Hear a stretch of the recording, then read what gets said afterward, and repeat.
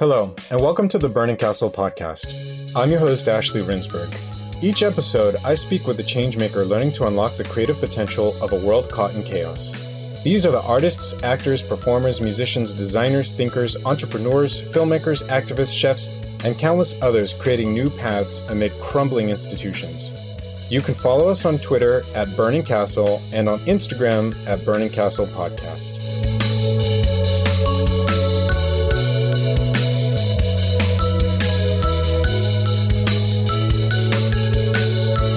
This week's guest is Dino Stamatopoulos. Dino is what you might call a comedian's comedian.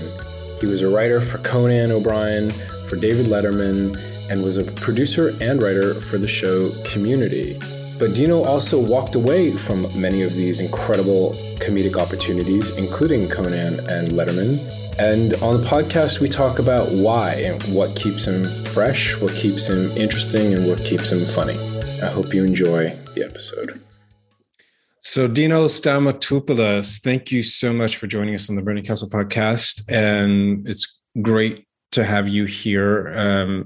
I assume many of my listeners, I'm a huge fan of comedy and find it to be so vital today, especially as kind of the walls are closing in terms of what we're allowed to talk about, allowed to say and not say. And comedy feels like one of the last bastions of expression. Apartments.com puts more renters in new homes than any other website by sniffing out more listings than anybody else. So I hear them.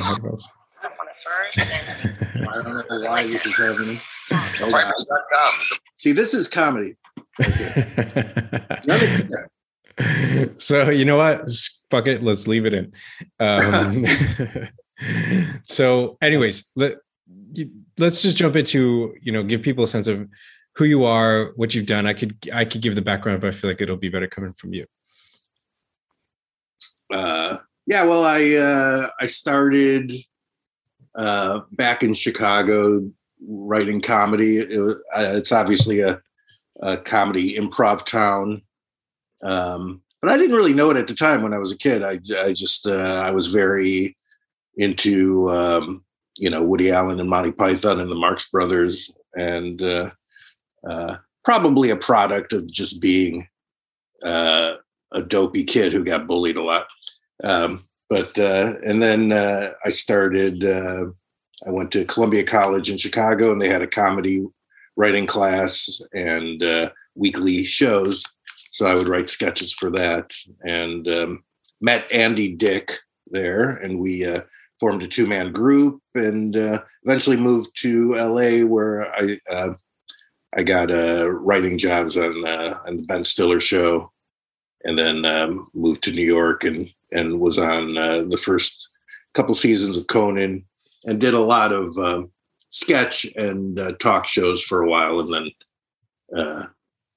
then created my own animated shows for Adult Swim and one on Fox. And so I've been pretty lucky with just working on shows, a lot of shows that just started. I'm kind of spoiled that way. I like starting shows. I don't like going into shows that have been established already. Well, in terms of the latter kind, you did a spell on SNL. I didn't really, I have an IMDb credit for that because Robert Smigel wrote a lot of cartoons, and he'd throw some ideas at me, and I'd throw some ideas back at him. And if one of my jokes got in, he gave me a credit on the show.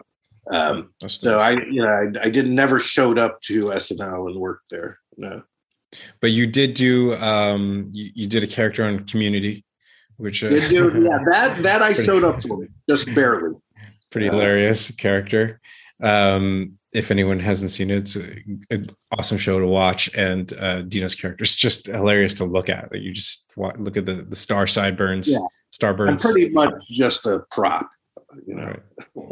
So, comedy is one of these weird things, like a bit like writing, which is what I do, which is often feels like, I imagine, a thankless job. I mean, in writing, it's not, no one's coming out to hand you trays of money, and to, you know, maybe in comedy you get more applause than in writing, but I imagine it's not the easiest gig to do. It's not the easiest choice of career, but you know, people love it and they go into it and they don't leave it. What was it for you that kept you in it and that keeps you in it still today?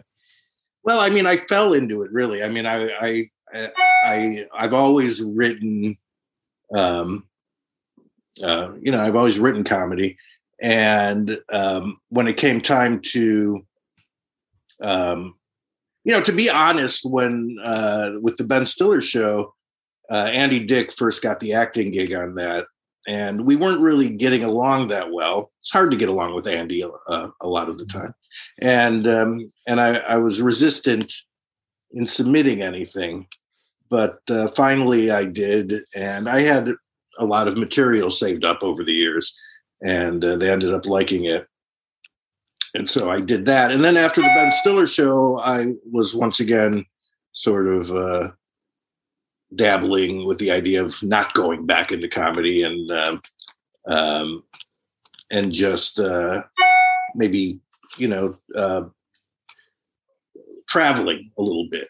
And but then I read about Conan getting the job on late night, and I got excited about it, and I wrote him a bunch of ideas, and I said, here, you can take these ideas.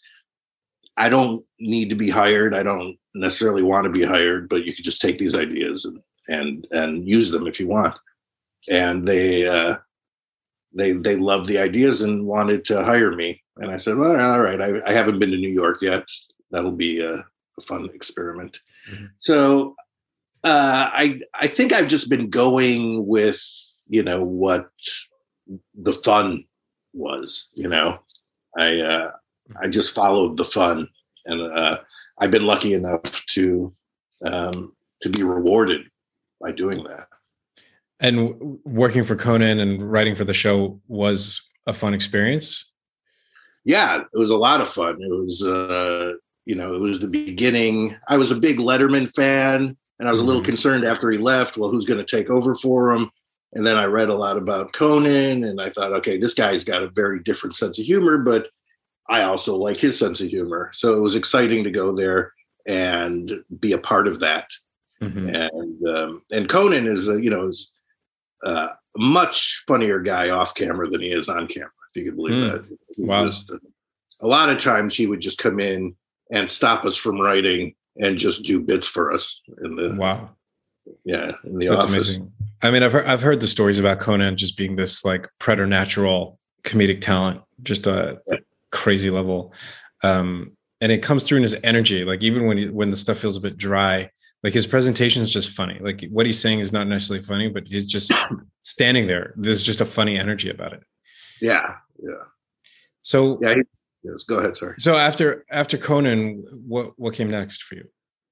So after Conan, once that got established, I quit because it started being less fun. You know, it was part of the excitement with starting Conan was actually the first show was really exciting. You know, we built up months and months and months and wrote this show, and it went pretty well. And then you realize, oh, it's every day now for the rest of until you either quit or the show's canceled. And the first year, you know, we didn't know. Every 13 weeks we could have been canceled. So it was still exciting for me. After a year, he pretty much settled in, and the network liked him, and there was no fear of getting canceled anymore. So when the fear goes away, the fun goes away from me. So I decided to just stop and maybe write something on my own. And then very soon after that, I can't remember the order. I might have gone to Letterman just because I was a huge Letterman fan, and they were looking for Conan writers to go on there. And I wasn't that excited because I you know, the show was an older show and it was already established, and I didn't know how much I'd be able to give to that show. Mm-hmm. And it turned out not that much, really. And so I went to that show and stayed for 13 weeks, and then decided to move on from that. And then I think the Dana Carvey show started after that. And that was very exciting because once again, it was a bunch of great writers and a show that we didn't know what it was yet. And it turned out we probably never knew what it was, and it got canceled very quickly. Right. Yeah. But another great, I mean, just his comedy's amazing. And especially, I imagine at that time when he was sort of like really at the peak of what he was doing, it was just an amazing experience to be with someone like that. Well, yeah. And, I was also working with Louis C.K. and Charlie Kaufman, met Charlie Kaufman there. Kaufman was a writer on the show? Yeah. Wow. Stephen Colbert, Steve Carell. All writers, or they were performing as well? They were writer performers, those guys. Mm-hmm. And then Robert Smigel, of course. Wow. And so it was a crazy group of people. So, that kind of that really makes me want to understand, and I think people as well want to understand what it's like. What does it really mean? People hear the word writer for these big shows, and there's really a disconnect with what that day-to-day feels like. We imagine like we know what it's like for us to go to a job, but I imagine it's a really different thing than that. Hours and energy and what you're actually doing. Can you just give us like a little glimpse into that world?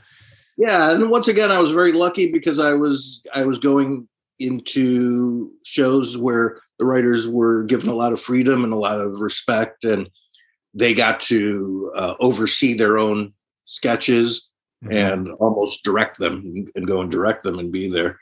But, first it was like just a general meeting of what the show is. That's when a show first starts. And then we just throw around ideas, and there's no bad thing you could say. Just throw in any idea, and what's funny sticks. And another reason I was very lucky is that usually anything that was funny got into a show, especially like on a show like Mr. Show.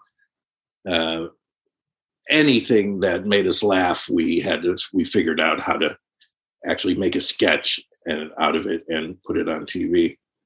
But yeah, you start out with general ideas, and whoever the head writer is, if he likes an idea, he'll say, go ahead and write that, or you two guys go write it. And then we go write it and bring it back and read it at a read through, or the head writer will read it on his own and make changes there, or we'll have a room where we all sit around and punch it up, something like that.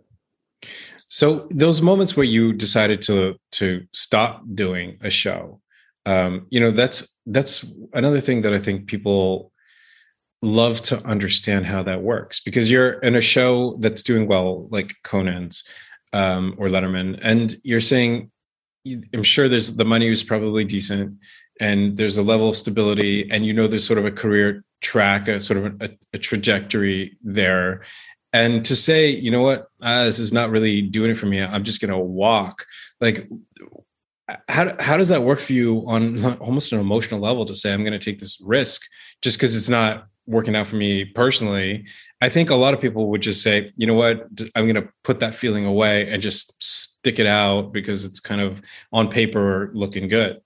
Well, it's just the kind of person I've always been. I always quit a job before I had another one lined up. I don't think it's that admirable. It's mostly I'm a big baby, and I'm like, I'm bored, and even with my own shows that I've started, I've had a network pick up my show, and by third season, I've completely changed it, and to their chagrin, and they cancel it. I get bored easy. And I also don't like, I'm not attracted to stability in any kind of way. More so in my old age now, you know, but still, I would not take a job on a writing staff on an already established show, even if I needed the money. I think I'd be miserable there. But that, you know, that's still, there's something about it that's almost in a backhand way. It's not, I wouldn't say responsible, but it's like you're willing to accept the cost of what that means to walk. Yeah, well, and I also, you know, a more admirable thing about it, you know, I'm not completely humble, is that I know I'm not going to do the show any good by staying there. You know, right. I actually, it's not even on my IMDb. I was on the Jimmy Kimmel Show for maybe a month and did not gel with what the show was. Mm-hmm. And, you know, pretty much asked to leave early, you know, because I just didn't feel like I was contributing anything. Right. Just to zoom out a bit and to look at comedy today, because it's in such a weird place, and maybe it's always sort of like this, or maybe people are just pushing boundaries in ways that they haven't before. But, you know, when you look at what's happened with Louis C.K., what's going on with Dave Chappelle right now, Sarah Silverman's show being canceled, almost we could just go on and on about with these different examples. It's a really strange thing because we're like negotiating the boundaries of comedy politically today, especially with Chappelle right now. I mean, this is like breaking every single day. What can he say? Or can't he say? What should he have said? Should he apologize? Can he go to, you know, the Netflix people are walking out the office? Like, what does this mean to you as a comedian, comedy writer, that we're in this place where politics has infected comedy? Do you think it's just always been this way and we were just more polite about it? Or is this actually a new thing that we're seeing in the world? Well, I definitely think social media has a lot to do with it. There's a lot more power and voices in social media, and it's scaring a lot of the networks of the big companies. So it's not just people who are who get to say, well, if I don't like that comedy, I'm just not going to watch it. It's if I don't like that comedy, I'm going to get that guy fired, you know, which is it's a different thing that it has been.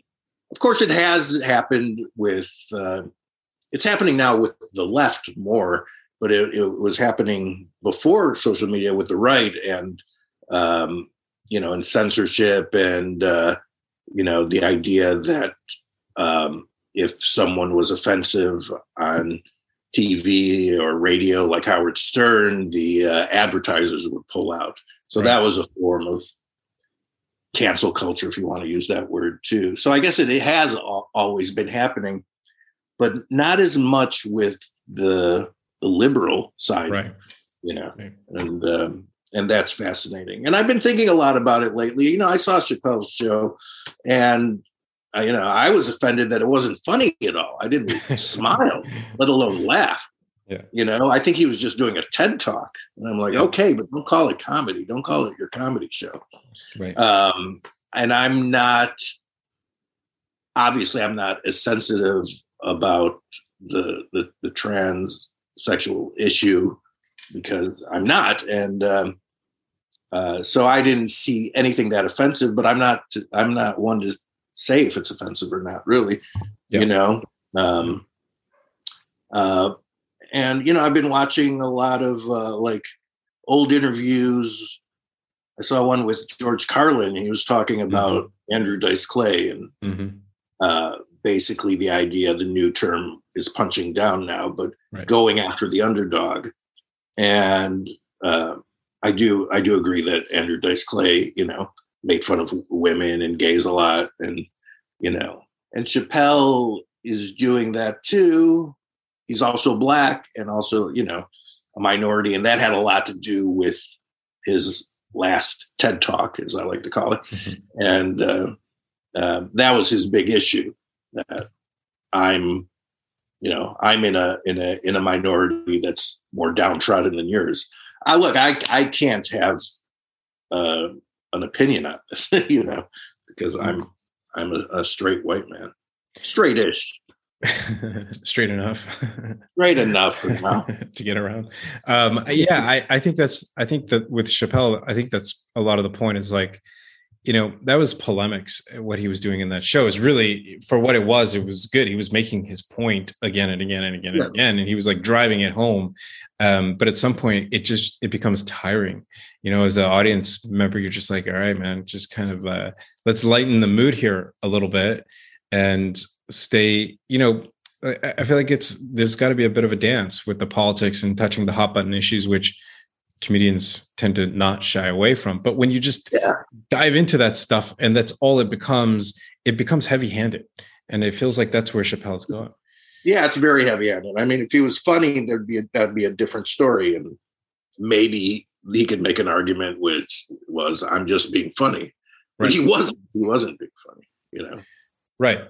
And that's kind of what I was saying to a friend today. It's kind of like Chappelle seems to want to have it both ways. And that seems to be the problem. It's like, be funny, be offensive, great, and everyone's happy, or go and lecture your audience and do that. Just choose. But he has an arrogance now that's not it's not conducive to comedy. And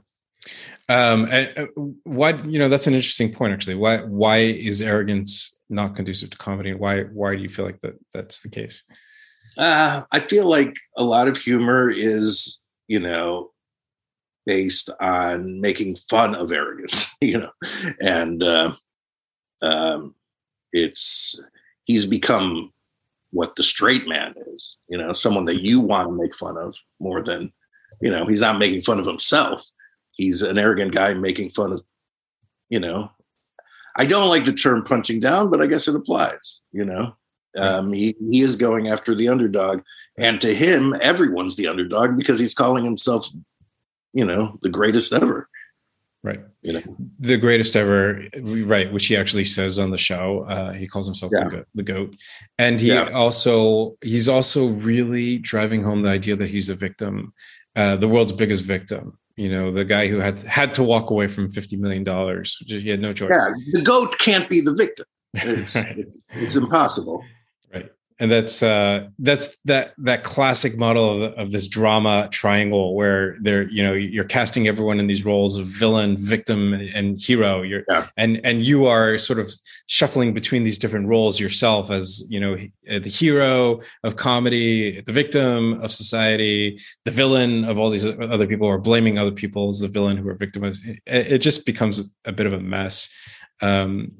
But who do you look back at when you look at the history, even present day comedy, of people who really managed to have that dance and to keep the dance going in a way that was funny and light and still relevant? Are there standouts for you?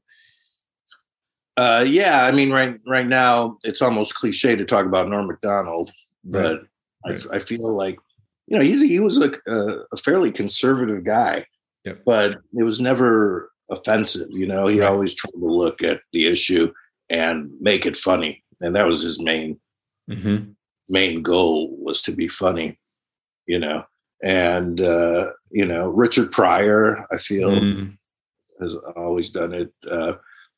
George Carlin definitely had moments where he got a little preachy, but it was preachiness that I agreed with at the time. And I have to say that he's a friend of mine, and still is. Louis C.K. Is doing some great comedy, which is about now and about these very issues, and I think he has some solid points about it. Yeah, I mean, he's awesome. He was just one of the greatest. It still is, I think, even though it's changed for him, and what he's doing, how he's doing it has changed. But that also kind of brings up the question of, like, you've got this real mainstream of comedy that's coming out through the big media, Netflix and HBO, people getting their specials and stuff. And then when that is no longer an option, like it sort of has been for Louis C.K., where do people go, and what do they do? And like, what is the independent media equivalent of comedy today? Well, the internet. Louis has his own website. does it there. I think he's supporting other people who are also going through similar things. I think if you're a stand-up, you have a leg up on all of that, because if you're a good stand-up, you're always going to get work, and you're always going to be able to have a job. In terms of like a writer, like me, and actors, it's harder if you get canceled in that way. I don't know what the answer would be then. So, when you're looking at what's going on in comedy today, especially with the younger people and the younger comedians and writers, what are you seeing? Like, what are you seeing are the trends that are interesting, that are encouraging or discouraging? Do you feel like there is something new emerging out of all the political chaos and social chaos in the US and around the world today? Or is it just kind of repackaging things that have always been kind of the same and just giving it a different vehicle? I think a lot of younger comedians aren't agreeing with a lot of the direction that social media and society is trying to push comedy in, and I think they're figuring out different ways of being funny, and it's definitely, I think ultimately it's good what's happening, because we're not going to just rely on shock humor, and the rules have always been good for comedy, because you have to be more creative and work your way around them for any art, really. Once Howard Stern went from terrestrial radio to, whatever he's on now, and he has all that freedom, I lost interest in him. I liked his way of getting around the rules of censorship. Right. Right. It gives it the edge. Like if you're not going up against something, then who cares? It's sort of good job for you. Definitely. You can say whatever you want. Yeah. He's not he's not the underdog anymore. Right. Yeah. Right. So what are you doing now? What are you working on? Where's your mind in terms of your own work and writing and comedy? In terms of comedy, I'm writing a pilot for Fox. It's an animated show. Cool. It's just in its writing stage, so it's not picked up yet. And so it's an interesting process, because this is like, Fox. It's a network. I've never had much success on my own writing for a network, for my own show. So it's an interesting process. We'll see if it works out. And just my pure comedy sense comes out more in, I do a podcast with a bunch of friends, and hardly anyone listens to it, which is comforting to me. And I get to do whatever I want, and get to, and feel like I have the freedom to say whatever I want and just have fun.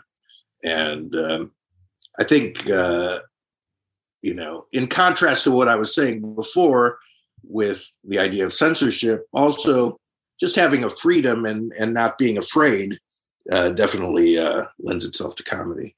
So, but other than that, artistically, I have a band, and I'm writing songs and recording them. And, I'm not a very good singer, and I'm an okay guitarist, but it's a passion of mine right now. And I think a lot of the songs have a little humor in them too. Yeah. Very cool. Well, like I was saying, it feels like a very interesting time for comedy, not just because of the politics, but also because comedy feels to really have become central to the culture. I mean, I think of some even like really dramatic TV series that are out there today, like Billions or Succession, And I know, Billions, at least from Brian Koppelman's standpoint, he's a huge comedy fan, huge SNL fan, and you see the comedy come out in these heavy drama series. You see that they're even willing to like get a little slapsticky in these moments in both those shows I mentioned, which is really kind of different and pretty cool, actually, that they're letting the show breathe in that way and like suddenly bursting into this like just absolutely pure comedy, some of it just physical comedy. And I think that's kind of a product of comedy taking center stage in the culture and becoming so important in a way that I've never seen it before in my lifetime as an adult. It was always something that was there, obviously, but now it really feels like we are negotiating public life partly through comedy. That's interesting. Yeah, I haven't seen those shows. I don't really watch a lot of TV series of any kind, but I'm interested in what you're saying. Is the comedy something that comes out of character? Does it make sense, or does it seem like it's coming out of nowhere and is almost surreal in those shows? Definitely in Succession, it's 100% character driven. I mean, the characters they're in this absurd world of wealth and power, and they have, back to our earlier point about no rules. They have no rules. There's no one. They're so powerful and wealthy that they can say and act however they want, and you see what happens when people are living like that. It's insane.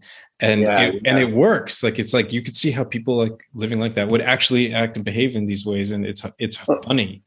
That's good to hear, because I think it's very important to keep the integrity of the character and the situation. That's what's the funniest, to me. Yeah, I've recently, I watched Curb Your Enthusiasm when it first came out, and I kind of lost interest, and then I gained interest again recently watching it on YouTube, and I realized why, because the character and the moments are amazing, and it's what you're talking about. It's a guy with so much power that he can do whatever he wants, basically. But when I'd go, okay, I want to watch this whole episode instead of these scenes on YouTube, and I'd watch the whole episode of Curb Your Enthusiasm, and they almost got surreal in a way that I couldn't believe, like all these situations would dovetail together in unbelievable ways. Right. And I felt like the whole was lesser than the parts of that show. And so I just went back to watching just the bits on YouTube. Yeah. I actually went back to watch I think it was the first episode. I'm not sure. It was really one of the first few. And Bob Odenkirk was on the show and playing a porn star, and it was so raunchy. I couldn't believe I was watching the same show that we see today. It was like the guy just really, Larry David, obviously just, and the writers took the gloves off in that episode. And you're just like, whoa, is this the Seinfeld creator that I'm familiar with? And then it changed, and then it really became a lot more what we see today, which, maybe is a natural thing, but that moment was like, I was a bit shocked. Yeah, it really has. It's got the structure of a sitcom, but the feel of a Cassavetes movie almost something. Right. So, any other thoughts, parting thoughts for us about comedy, about writing? I think something that people think about a lot with regard to comedy writing, TV writing, film writing, and any creative endeavor in general is how to start. And I think that's where people they look at this thing, they're just like, this, it's impossible. Like, I'll never be able to do that. It's a dream. I'd love it. It's a fantasy. And what gets them caught up is just the first step, the first move, the first success. I guess it's don't think about success. Think about what you love doing and do it, and surround yourself by people who love doing similar things and work with them, and you'll help each other in just doing it. And also, once jobs start coming up, that's what happened to me. It was like I built a network of people without even thinking about what a network of people right, who would give me jobs were. It just happened naturally because I loved doing it and I had a passion for it, and I just followed that passion. Yeah, that's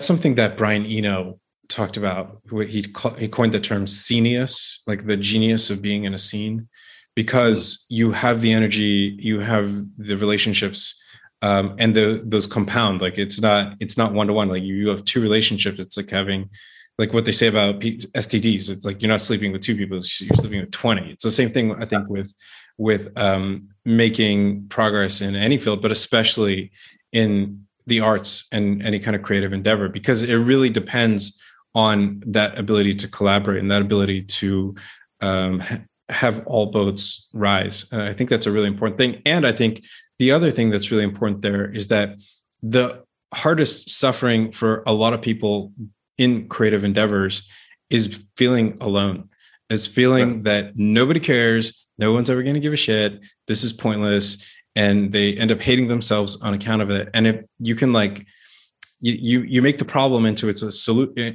own solution by working with others, by collaborating, by creating a community of your own kind. Definitely. And it's if I could take Eno's term and alter it, I'd say gleenius. You're genius of following your glee. Right. I had to think of a E sound, so glee. That's good. Go buy that URL after the. I'm sure Eno's got them all now. All the E sounds.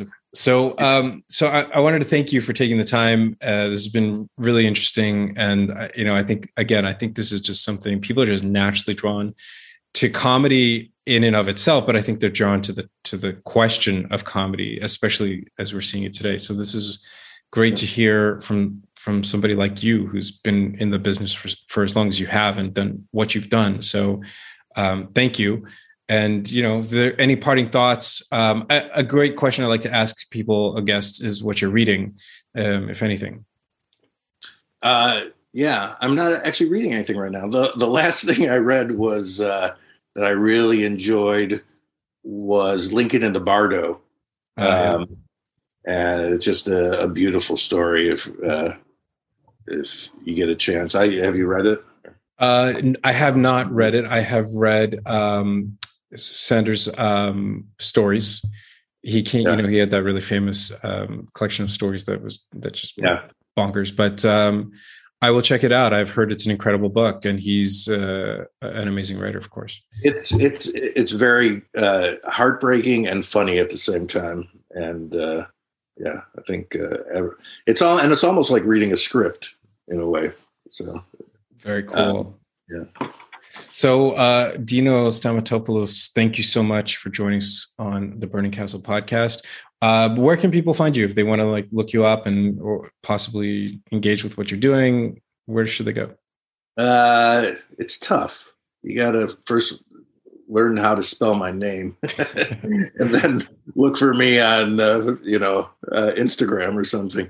I don't even know how to get onto my podcast, and I don't promote it at all. But we'll do some research on our end. We'll dig out the podcast wherever it might be, and we'll link to it. Yeah. Unless you don't want us to, we don't have to. I don't really care. Do whatever you want. Thanks, Ashley. Thank you, Dino. Bye. Thank you for joining me today on the Burning Castle podcast. You can follow me on Twitter at Ashley Rindsberg, ASHLEY